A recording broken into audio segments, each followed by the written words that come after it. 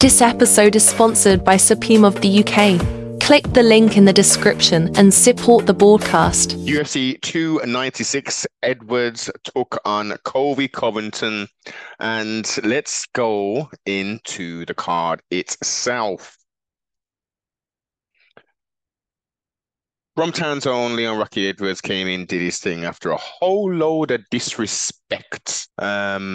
Big talk, big mouth, with no game. Covington did absolutely. He almost pulled off something akin to what the pathetic Dylan Dennis did in that, I guess, influencer style boxing folly. It was ridiculous. I was expecting Colby Covington to at least come out as his normal self, push the pace, etc., and give Leon a bit more of a challenge. It was mediocre performance, to say the least, from Mr. Colby Covington, who his stock has dramatically dropped to the point where Mr. Donald Trump didn't even hang around for Colby Covington to make political speeches at the end of these defeats. He got his leg chewed the hell up. Let's go to Rocky.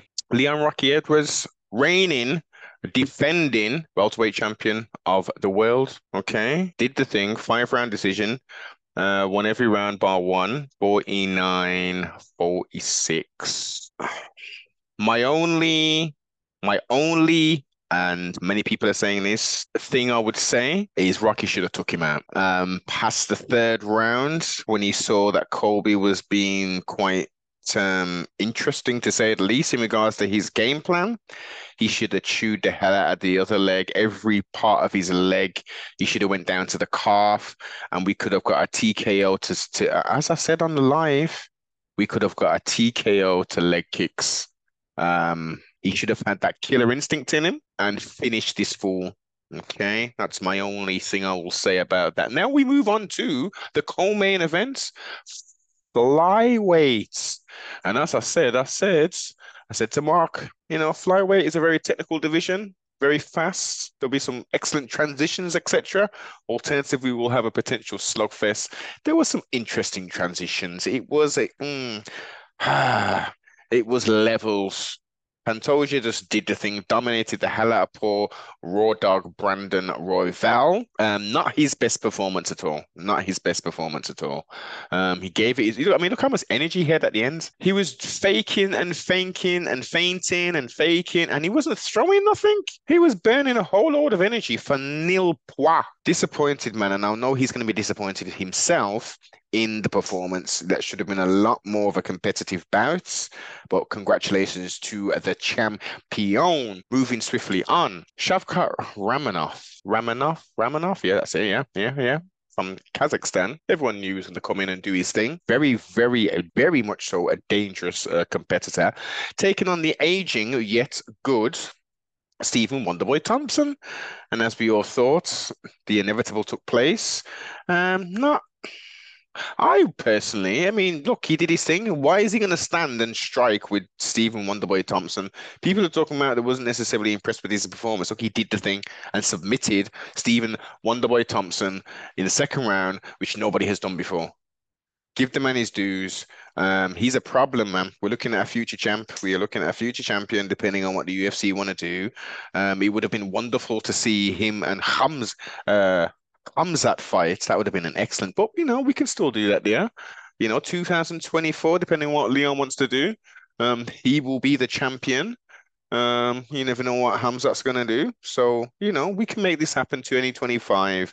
But Shavkat looking very, very much like a very well-rounded mixed martial artist. Moving on. Al Kukui, Tony Ferguson came in, aging fighter, respect and salute. He did a good job in comparison to his last performances against a very young and dangerous. He was massive as well in compared to Tony. His legs were absolutely huge. I didn't realize his legs, or had forgotten his legs were that big. Tony put up a good fight. Dana White in the press conference said, look, Al Kukui, he needs to retire, but I ain't telling people what to do. And I understand that. I totally get that point. I think what you need to do as,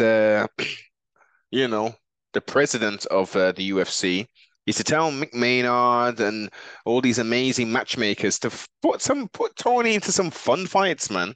What the hell? Put people in his age range kind of thing, man. Let him go out with a bang. Come on, man. This is stupid. This is silly. Now moving on to Paddy the Baddie. Gimlet now fighting in America as well. I bet the American fans who are casuals were thinking, why on earth is his name?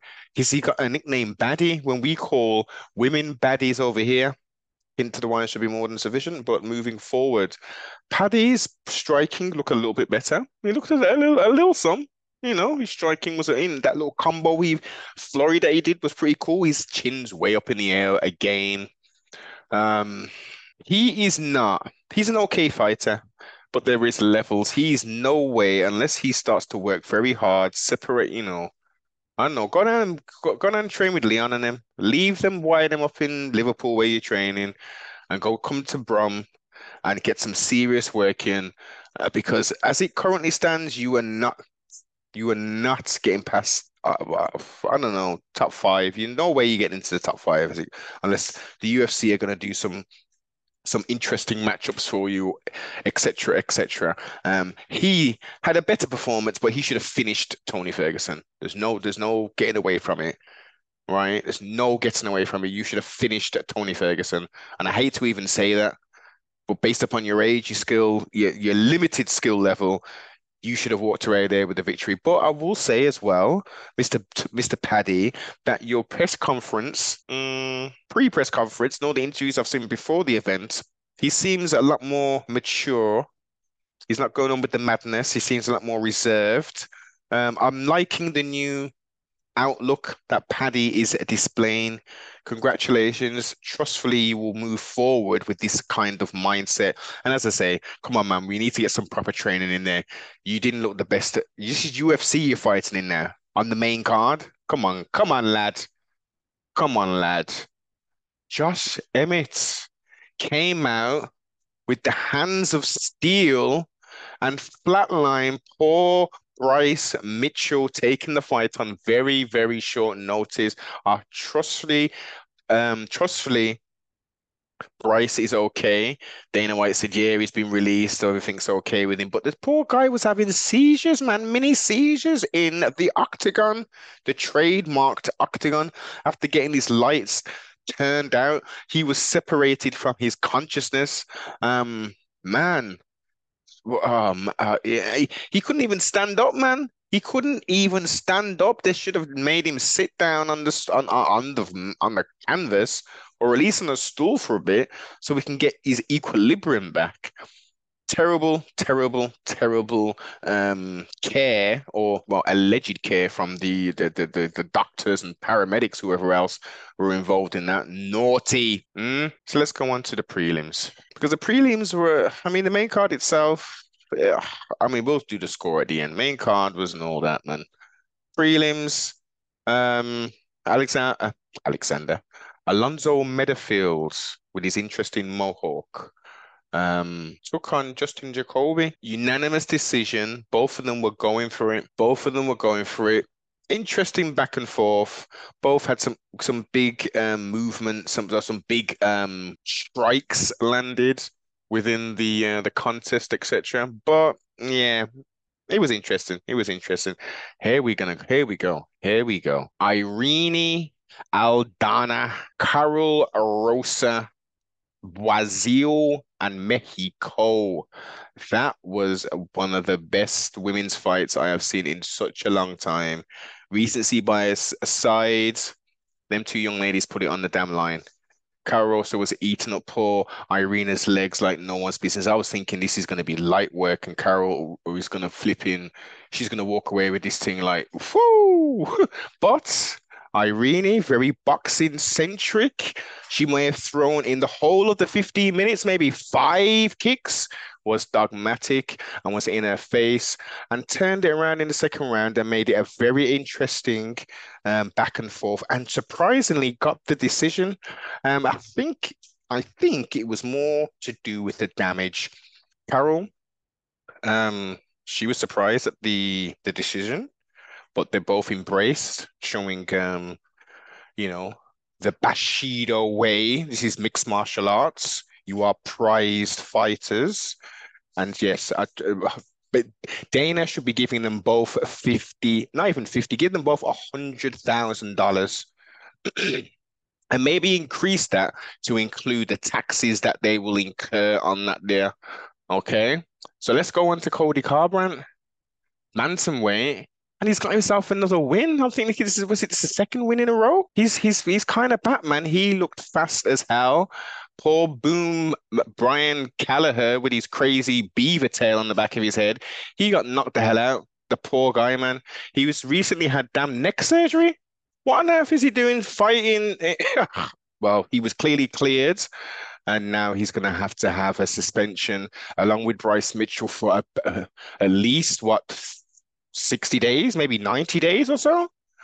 Congratulations to Cody. Look good. Calls out Mr. Denison Figueiredo. That would be a very good fight because Denison he made a very is it Denison? No, Davidson. Davidson, sorry, pardon self. He made a very good debut and got the victory as well. So that'll be a very nice fight for them to put together.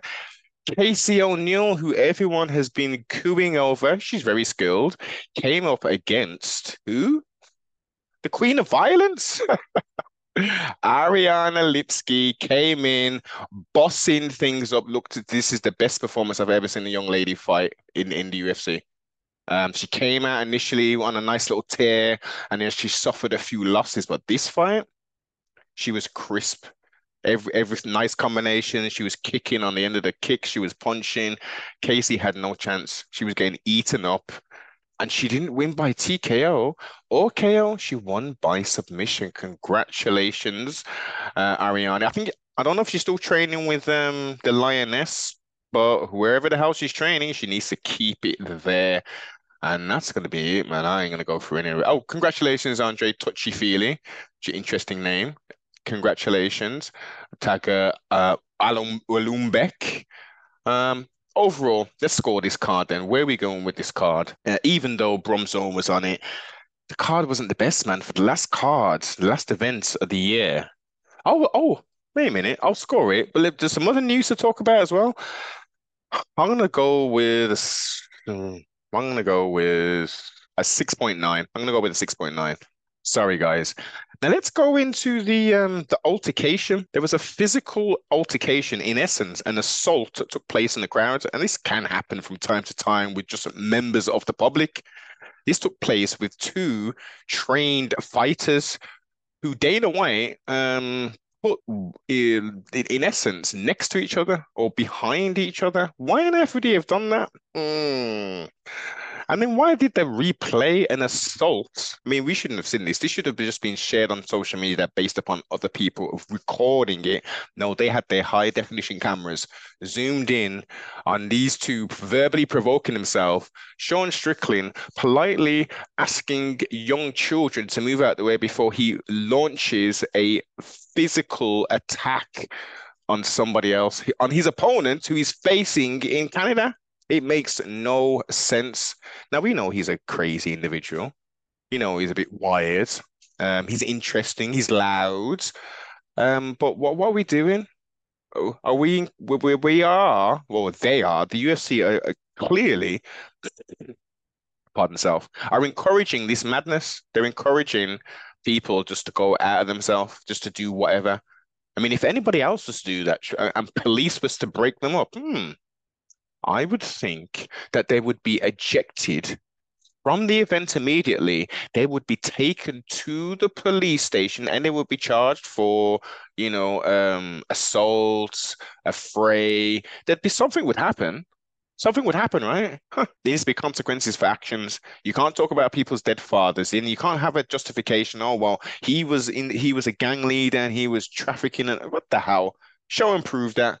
And also, what the hell the bearing does it have to do on Leon? It's disgusting, it's distasteful, and there should be repercussions for that. They shouldn't be allowing fighters to be fighting in the middle of the crowd with children there. It's stupid. And if there's any backlash about listen, I don't even know the situation with Sean Strickland and his father because there was a press conference that took place, and Duplessis said something about his dad or something like that. Now I don't know what kind of relationship he's got with his pups, but clearly he must have struck a nerve. Now I don't know the background of that, but like, what? Come on, come on, people. Yeah, let's keep people's families and all that kind of stuff out of it. You want to trash talk, just keep it to the fighter, man. This is getting a bit silly now. Is it that bad? The statement that he made, is his father still with us? Did he's like, I don't even understand the context. Please, someone in the comments, enlighten me. What the controversy relating to Duplessis even, and his statement to Mr. Sean Strickland. Out. Adios.